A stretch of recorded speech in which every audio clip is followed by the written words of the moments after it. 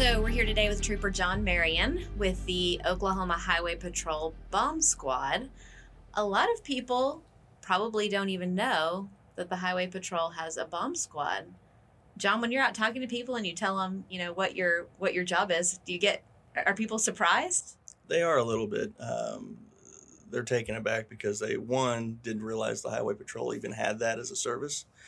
But two, they're also really curious as to how many possible calls could you possibly be running on. They're not thinking very many. And so when you explain all that you are involved in and the call volume that you actually have, they're quite surprised. Speaking of that, what made you want to go into the bomb squad or choose that career path? Tell us a little bit about you, John. Before I even was accepted into the patrol, I knew that I wanted to specialize in something, and I was drawn towards, I always thought being a bomb tech was interesting. And so when you go through the patrol and they have the different troopers that come in and teach certain classes, there were a few bomb techs that came in and taught a few classes. And the first one was a hazardous material, just an awareness class. And then another one was basic bomb threat awareness. And I just found that to be really interesting. And when I got out on my first assignment, which was in Troop J, it's Enid, Garfield County was my first assignment. One of the troopers there, he had just gotten on part-time with the bomb squad, and he didn't break me in, but he was breaking in a couple of the other troopers that had come out with me. And so anytime we would meet up for coffee or when we were on our own and we were on the same shift, I would just pick his brain and just ask him a whole bunch of questions, because I was almost like a sponge, just trying to soak up, all the knowledge that he could give me. And at the time this was great because he was new, so it was new and exciting to him. And so he was obviously willing to explain things to me. And I was excited not only for him, but for myself as well, because I was getting all the information I could. And it just basically confirmed what I wanted to do. And I was fortunate. Once I realized that is for sure what I want to do, I decided right then and there that was the career path that I wanted to take. And anytime that I ever had to, because Garfield County is about an hour and a half away, give or take. Anytime you would have to come to the city to get your car worked on or to do anything, I would always make it a point to swing by the bomb squad, not only just to introduce myself to the other troopers that were there, but just to be around, to try to get any information I could, to let them know that I was interested, to find out what prerequisites I needed. Because I just assumed, there's going to be a lot involved. And that's when I found out all the prerequisites.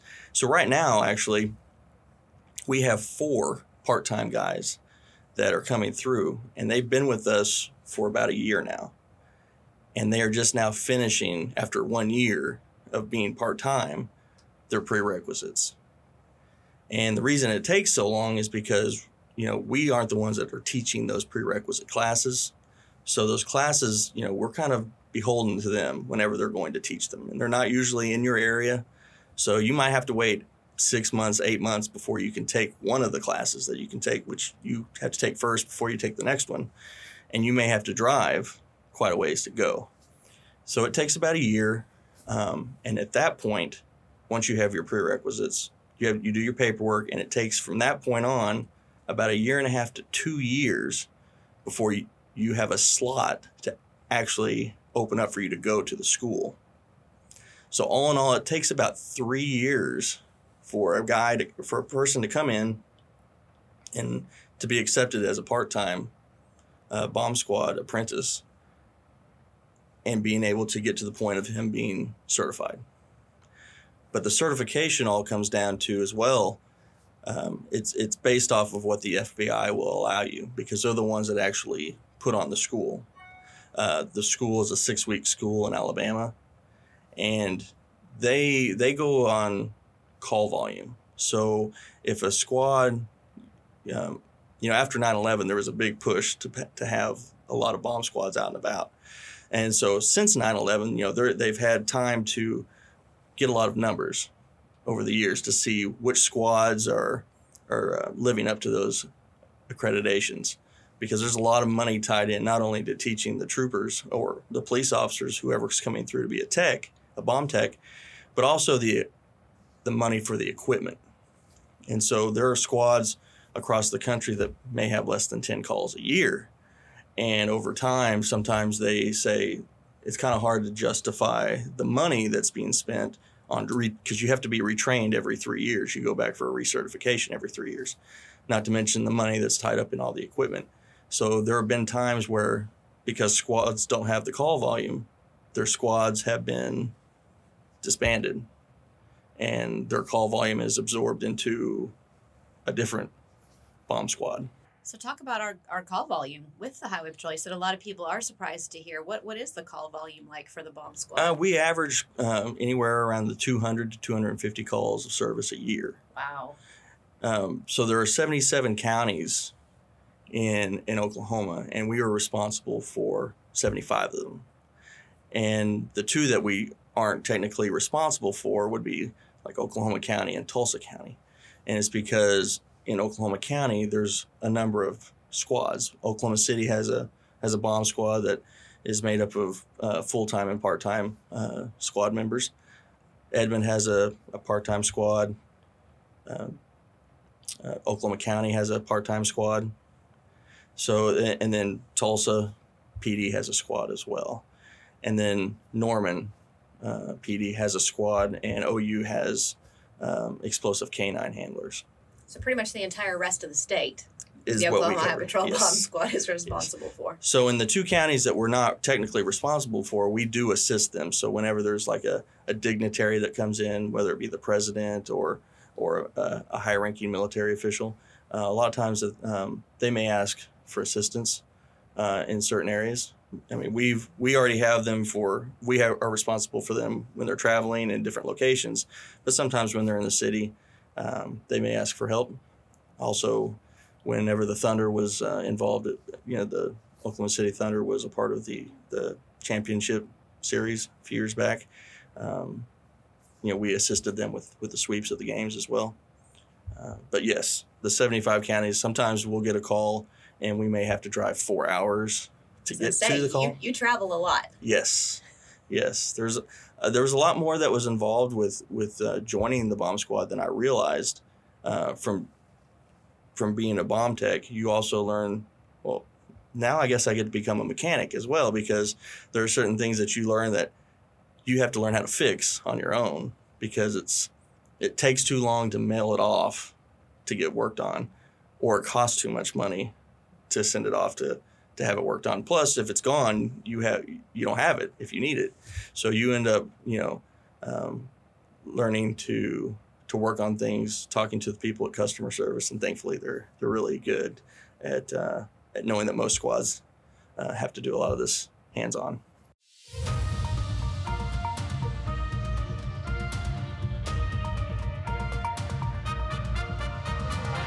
Now it's time for our question of the day, brought to you by the Oklahoma Highway Patrol. Lieutenant Perkins, today's question is, why do troopers approach traffic stops on the passenger side instead of on the driver's side? I mean, we see on television that the driver's side is the proper side, right? Well, we don't just make passenger side approaches. Each trooper's different, the terrain's different, the environment's different. So how we approach, if we approach at all, is dependent on a whole bunch of, a lot of different variables. If you pull to the inside shoulder up against the concrete barrier wall, then yeah, it's going to be a passenger approach on your car, because, I'm not going to put myself in between the barrier wall and your driver's side door. I personally, I like to call people out and back to me, or I make a passenger side approach when I can. If you are pulling to the outside shoulder, it's further away from traffic. I can see traffic. I'm not going to be right up against your door on the fog line, which the fog line is the line right there by the outside lane, and have to worry about someone, running me over. And it it adds an element of surprise as well. It's safer, in my opinion, it's safer for law enforcement to make a passenger side approach or call someone back. But there are times I do make driver side approaches as well. It is all the preference of the trooper. So we have, again, a plethora of reasons on why we might do something. A lot of those variables are, the environment, how many people we're dealing with. All of it can change. We're not tied down to one thing. Thanks, Lieutenant Perkins. And now, back to the podcast. You had some history of the bomb squad, which I thought was pretty cool. Like when we were talking on the phone last week, that I didn't even know. I mean, there's a lot that goes on the patrol and in our history that we don't even know about until something like this comes up and we start looking into it. A lot of stories get lost, and I thought that was kind of cool. If you want to tell us something about that. Prior to coming here, I was a little nervous. I've never done a podcast before, so I was thinking, well, I hope I have plenty to talk about. And I thought, there's a lot of involving the patrol that maybe people don't fully realize. So the patrol came into being in 1937. And I just thought, what would be interesting is to see how many people have graduated through a patrol academy. And if you were just to count through everybody who graduated through the patrol academies from 1937 to now, you're at 2,658 troopers. That's awesome. And that's not counting the people who were involved with the crossovers, whether they came from the Capitol Patrol or whether they came from the Lake Patrol. So we're definitely under 3,000 troopers ever. Which is pretty incredible. And so when I found that out, I thought, well, I wonder how many people have been involved with the bomb squad. Well, the bomb squad came into being officially in 1978. And in 1978, it was comprised of part-time guys. And as they went along, the call volumes started to increase. And by 1995 is whenever the Oklahoma City bombing happened, they realized that with the call volume that they've had to now, and then this huge horrific event that's just happened, and the time away that the troopers were away from their normal duty stations, and the time that was spent, hours upon hours working at that location, at the Murrow Building, they realized that, okay, the world is starting to go this direction. We need to be prepared for that. And at that point, they decided we need to make this a full-time squad. Well, from the moment they made the decision to make it a full-time squad, 1995, it took until 1998 for it to be a realized full-time squad. Because at that point, you bring in new people, part-time guys, get them trained up in 3 years. Plus, you've got to get all the money, the grants that need to be written to get money to buy all the equipment, the trucks, the suits, X-ray equipment, the robots. Just takes a lot of money, a lot of time to get all that accomplished. So it took until 1998 for the squad to actually become full-time. And then once it's been full-time since 1998, and I thought, well, I wonder how many troopers have been involved with the bomb squad. And at that point, you do the research and you find out there's only been 30 of us that have been certified bomb techs since 1978. That's an elite group. Yeah. I didn't realize that it was going to be as small as it was, but then when I started thinking about it, I realized that there's 9 of us now that are full-time, and you're like, okay, I guess that's not so out of the realm of where I was thinking we would be. Because what you find out is, because it takes, let's say, 3 years to become a bomb tech once you sign on as a part-time person. Once you go through the certification, you sign a contract that says, I will be on the bomb squad for a minimum of 5 years. And that's to justify the time and the money that's being spent being put into you to be trained. And so by the time your contract is up, that's 8 years of your life, your career, that you've been involved with the bomb squad. And at that point, you're coming up on going to your next recertification date. Well, the recerts are good for 3 years. So guys have a tendency, once they get in, the history shows that once they get in, they're in there for life. The majority of people that have gotten on the squad will spend their entire career once they get there with the bomb squad. We have guys right now who are approaching 40 years of service. They're in the mid to upper 30 years of service with the patrol, and there are some that have 22 years on the bomb squad, and it's just a wealth of knowledge. And what's scary is some of these guys, could retire at any moment whenever they decide that moment's right for them, and with them goes all of that knowledge. And so right now, we just have to take it. The ones that will stay around after they leave have to take it upon ourselves to try to soak up as much of that information that they have. What's crazy is, until today, I could say that out of the 9 of us that were on the squad together full time, I was the only one who was not eligible to retire. Wow. Okay.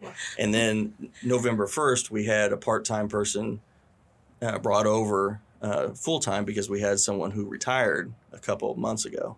And so he was brought in to help fill the gap and replace him or attempt to, just keep us whole. So now there are 2 of us that are full-time that don't have enough time on to retire, but everybody else does. They have over 20 years. So they could go tomorrow and the 2 of you would have the whole state to take Basically, care of. yes. Goodness. Talk to us a little bit about the kind of calls that you guys do respond to. What are you guys going to? Well, the calls just run the whole gamut. We run on calls for dynamite, old dynamite that used to be able to be purchased. Grandpa used to be able to go down to the co-op, and if he wanted to, let's say, have a pond or get rid of some tree stumps, he could go into the co-op and buy some dynamite and some blasting caps, and he'd be able to take care of it himself. And of course, when you would go in, they would explain to Grandpa how to maintain the dynamite, because it's made, from volatile material, nitroglycerin. And so there's a way that you have to maintain that. And if you don't maintain it, the dynamite can become unstable. And once it's unstable, it becomes even more dangerous than it would be just sitting there. And so what happens over time is these people pass on, and the people that come in to try to clean up the area, to either to sell it or whatnot, they come across this old dynamite. And by then, the dynamite's in poor condition. And that's when they would call us, and we'll come in and handle the dynamite. When you say handle, like safely detonate? We will safely render it safe. That's we definitely don't want it to explode for sure. There's certain ways that you would have to handle it in order to dispose of it safely. And aside from dynamite, we get a lot of, because we're in Oklahoma, there's a lot of oil field explosives that they use for drilling, things like that. It's not uncommon, actually, in certain parts of the state for people to call in and say they found explosives sitting on the side of the road because it's fallen off a rock truck, whether it didn't explode and it was just part of the rock, that they're moving and it falls off the truck. Or people, unfortunately, steal it. They'll steal the explosives from the different places that would have them. Then, of course, we have your improvised explosives, ones that people, unfortunately, are finding the recipes, quote unquote, for these different explosives, whether they be for a dry ice bomb, a sparkler bomb, different kinds of pipe bombs. It just runs the gamut. And there's even been calls where kids decided they wanted to make pipe bombs for a science project. And they show up to school with the pipe bombs, and the teachers are like, we need to call someone. So, yeah. Those are fun calls. Yeah, you you're use like, that as okay. education. You're like, for is this the the only kids. one you have? Oh, you have more at your house? Okay, I guess we need to go there too. So things like that. Military ordnance. It wasn't uncommon in the past for people, veterans from these foreign wars, to come back from either World War II, Korea, Vietnam, and bring back old military ordnance as a souvenir, whether it be a grenade, a mortar round, something like that. There have been times where, and so we'll come back, like I said, these people will end up passing away, and the families going through their belongings, and they come across some grenades or other military ordnance. So we'll get called to that too as well. On top of those, we, of course, have our bomb threats. This year's been a little odd with the COVID. Most of the places, especially when the COVID first hit, they shut down. And some of the biggest targets for these bomb threats are schools, and schools just haven't been going. Courts for a while, that's another big hot spot for bomb threats. For a while they weren't having court. So you got a nice little break then from those. So, there was a break in some of the calls, but we use that as an opportunity to train and to also maintain the equipment. Because sometimes when you have calls, like last week I worked 7 days that week because of calls. You sometimes when you're running from call to call, especially when they're 3 hours away or more, at that point you don't have time to work on the equipment or to train because you're actively on a mission. So we use that as a time to kind of go over that kind of stuff, because what's happening is on a given day, we're involved with not only training on equipment that we have, but reading up on other training techniques, because new training techniques are being developed daily. We're getting a lot of intel from the military overseas, because what's happening is some people are bringing some of this bomb making stuff overseas and bringing it back to the U.S. And so we're getting intel not only on the devices that are coming from overseas, but we're also getting intel on how best to and safely handle these same devices. So we have that. We have task force meetings where we meet up with other bomb squads across the state, not only them, but the FBI and the ATF, because we talk about calls that we're receiving. We have those monthly meetings.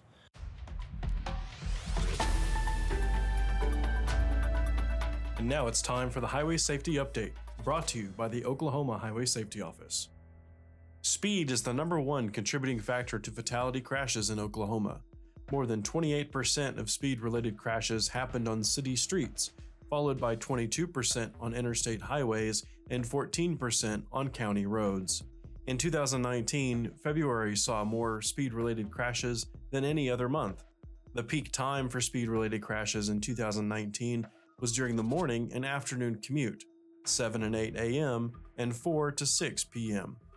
The most likely person to be in a speed-related crash? Males between the ages of 20 and 24.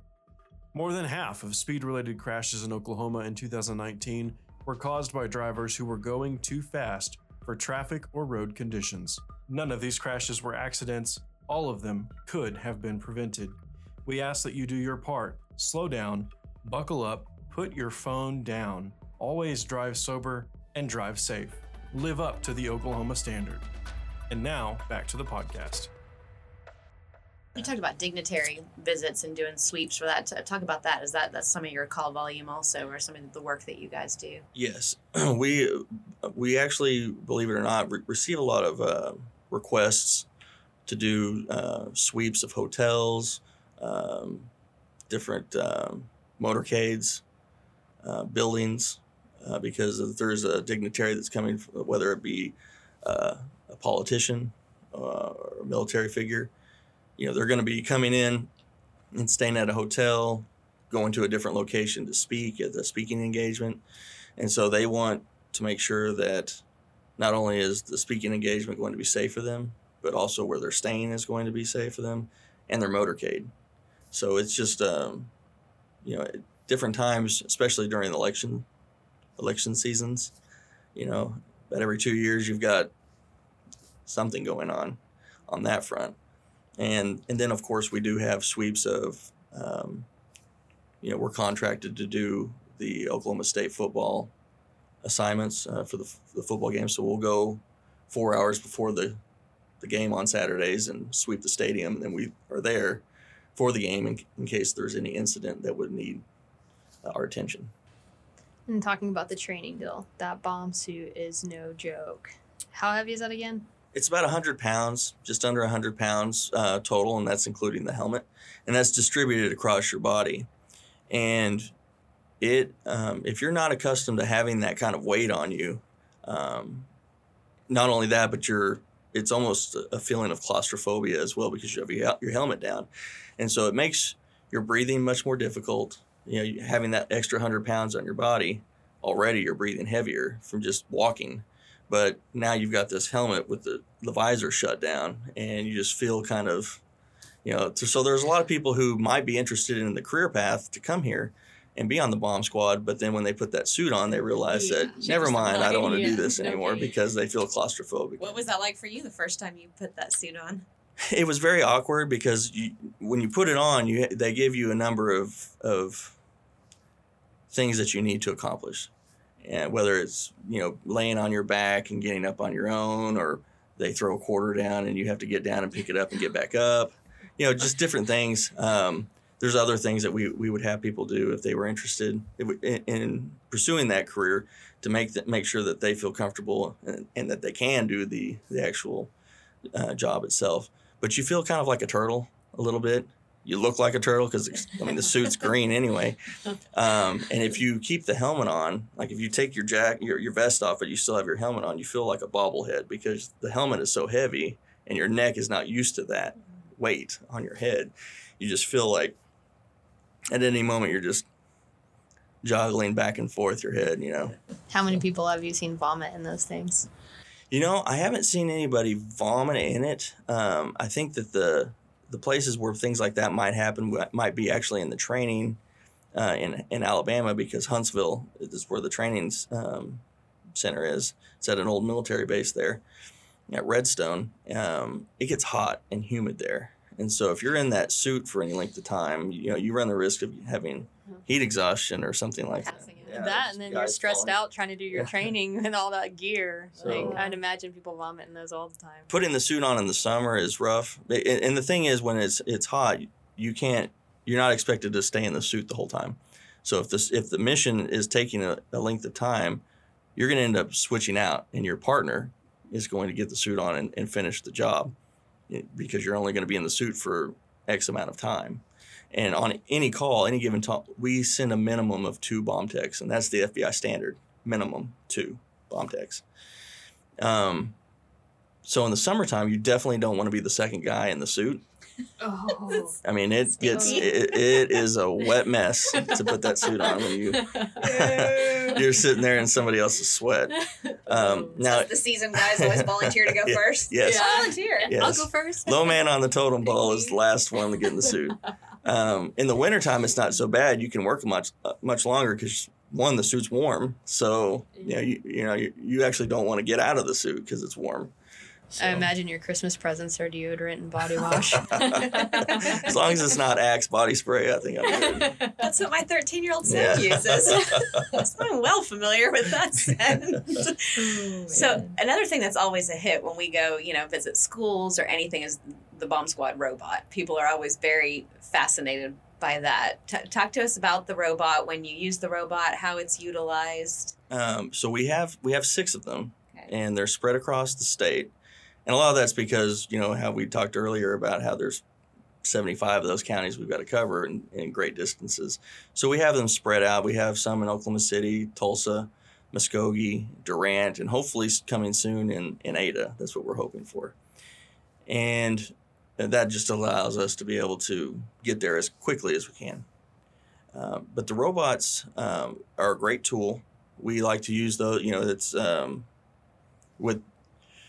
with the radio pack that's on it. It's a wireless system that we can be, depending upon the terrain, about 1 mile to 1.5 miles away from an actual device. And that's, now if the device is inside of a concrete building up on the 3rd or 4th floor and we're in a city, it's going to cut down on the amount of distance that you can be. It's not going to reach quite as far. But we like to keep it and use it to keep us at a safe distance. Distance is our friend in this line of work. One thing that people often ask us too is if we've named the robots, and unfortunately, no, we're not. We haven't taken the time to do that. But the robots are very expensive. So we just recently purchased a new robot because one was destroyed in one of the calls that we went on, and I believe that robot is just under $300,000. Wow. It's over $250,000 to $300,000. That's an expensive employee. Yes. And I just want everyone I'm very thankful to have it, but I just want them to remember that we can replace that one easier than me. But that's why we like to use the robot when we can, but we also like to use the suit as well. That's what we've all been trained on. And sometimes, the robot can't get to certain places, so sometimes it's easier to put the suit on and do it manually. But like that robot, I guess, like let's say you get a call of a suspicious box or suspicious backpack somewhere. You can send that robot in. You can see it's got the camera, and you can look and go, oh well, it's just some books in the backpack. It's fine. Like he's kind of that frontline defense to see what you're dealing with. Yes, we can use that robot to go up and take a look around. We use it for surveillance. There are times that we'll go on TAC team calls, and they can use the robot. We'll use the robot for them to assist with surveillance, going around the house, seeing if we can see inside windows, things like that. So it does have a great purpose, lots of uses for it. It's a great tool. Very thankful to have it. So, Johnny, what is your favorite thing about your job? I think that my favorite thing about the job is it is a high-speed job. Like, when I say high-speed, I mean you get to work with really cool equipment. You get some great training. You work with a bunch of like-minded people when it comes to each situation is a problem. And so you're working with a team to try to figure out how to best to solve that problem. And that I really enjoy that because, like I said, so that part's the high speed. Now it's at a low pace though, because you got to go slow with this job. So if you can't really, if you get antsy and can't sit still for very long, it's probably not the position for you because you don't want to rush anything with this one because, one mistake on this one, and I mean it's a big deal, but working the road, you have the team camaraderie, but you're by yourself in your car. It was an adjustment, but I like it that on the squad, you're on the team, but you're with them. And on any given call, at a minimum, there's 2 of you, sometimes 3. It just depends on the call. And there's just a great sense of teamwork and team camaraderie whenever you are working on something together like that. And I think that's what I really enjoy the most. Not only with the techs, but also our canine handlers. Yeah, I was going to say, whether you have 2 canines? We actually have 4. 4 canines. 4 canine handlers and 4 canines. And over the course of the bomb squad, since 2002, we've had canine handlers. There's been 8 of them. And those are single-purpose dogs. They only work on detecting explosive materials. And they are a great tool. And they go along with us as well. And they have their set of goals and uses that they do when they get there. And once they're done with that, they can help us put the suit on, get equipment off. It's just like a second set of hands to help out as well. So we're very thankful to have them as well. And here I thought he was going to say his favorite thing about his job was me. It's working with Mistel, right? Yes. You missed that part. He did. I was like, what? I'm not saying it was on my mind. Yeah, I know I'm the best thing about John being a trooper. He thought you already knew this that. Friendship, our friendship is the best thing about being a trooper. That's what I would have said. Yeah, oh, sorry. Had you asked me, I would have been like, getting to be besties with Johnny. Well, it's very cool. We appreciate you coming on the podcast and talking about this. Well, thank you very much for having me. Yeah. I think people find it very interesting. We don't just have troopers and vehicles out on the roadways. I mean, that is the bulk of it, but there's so many other things that the Highway Patrol does. We talk about the training, and we have named this podcast Train Like a Trooper, and I can easily say that John has been the main influence for my weightlifting. afterwards, after patrol school and continuing that. We became friends and bonded in the gym. Workout partners. Yep.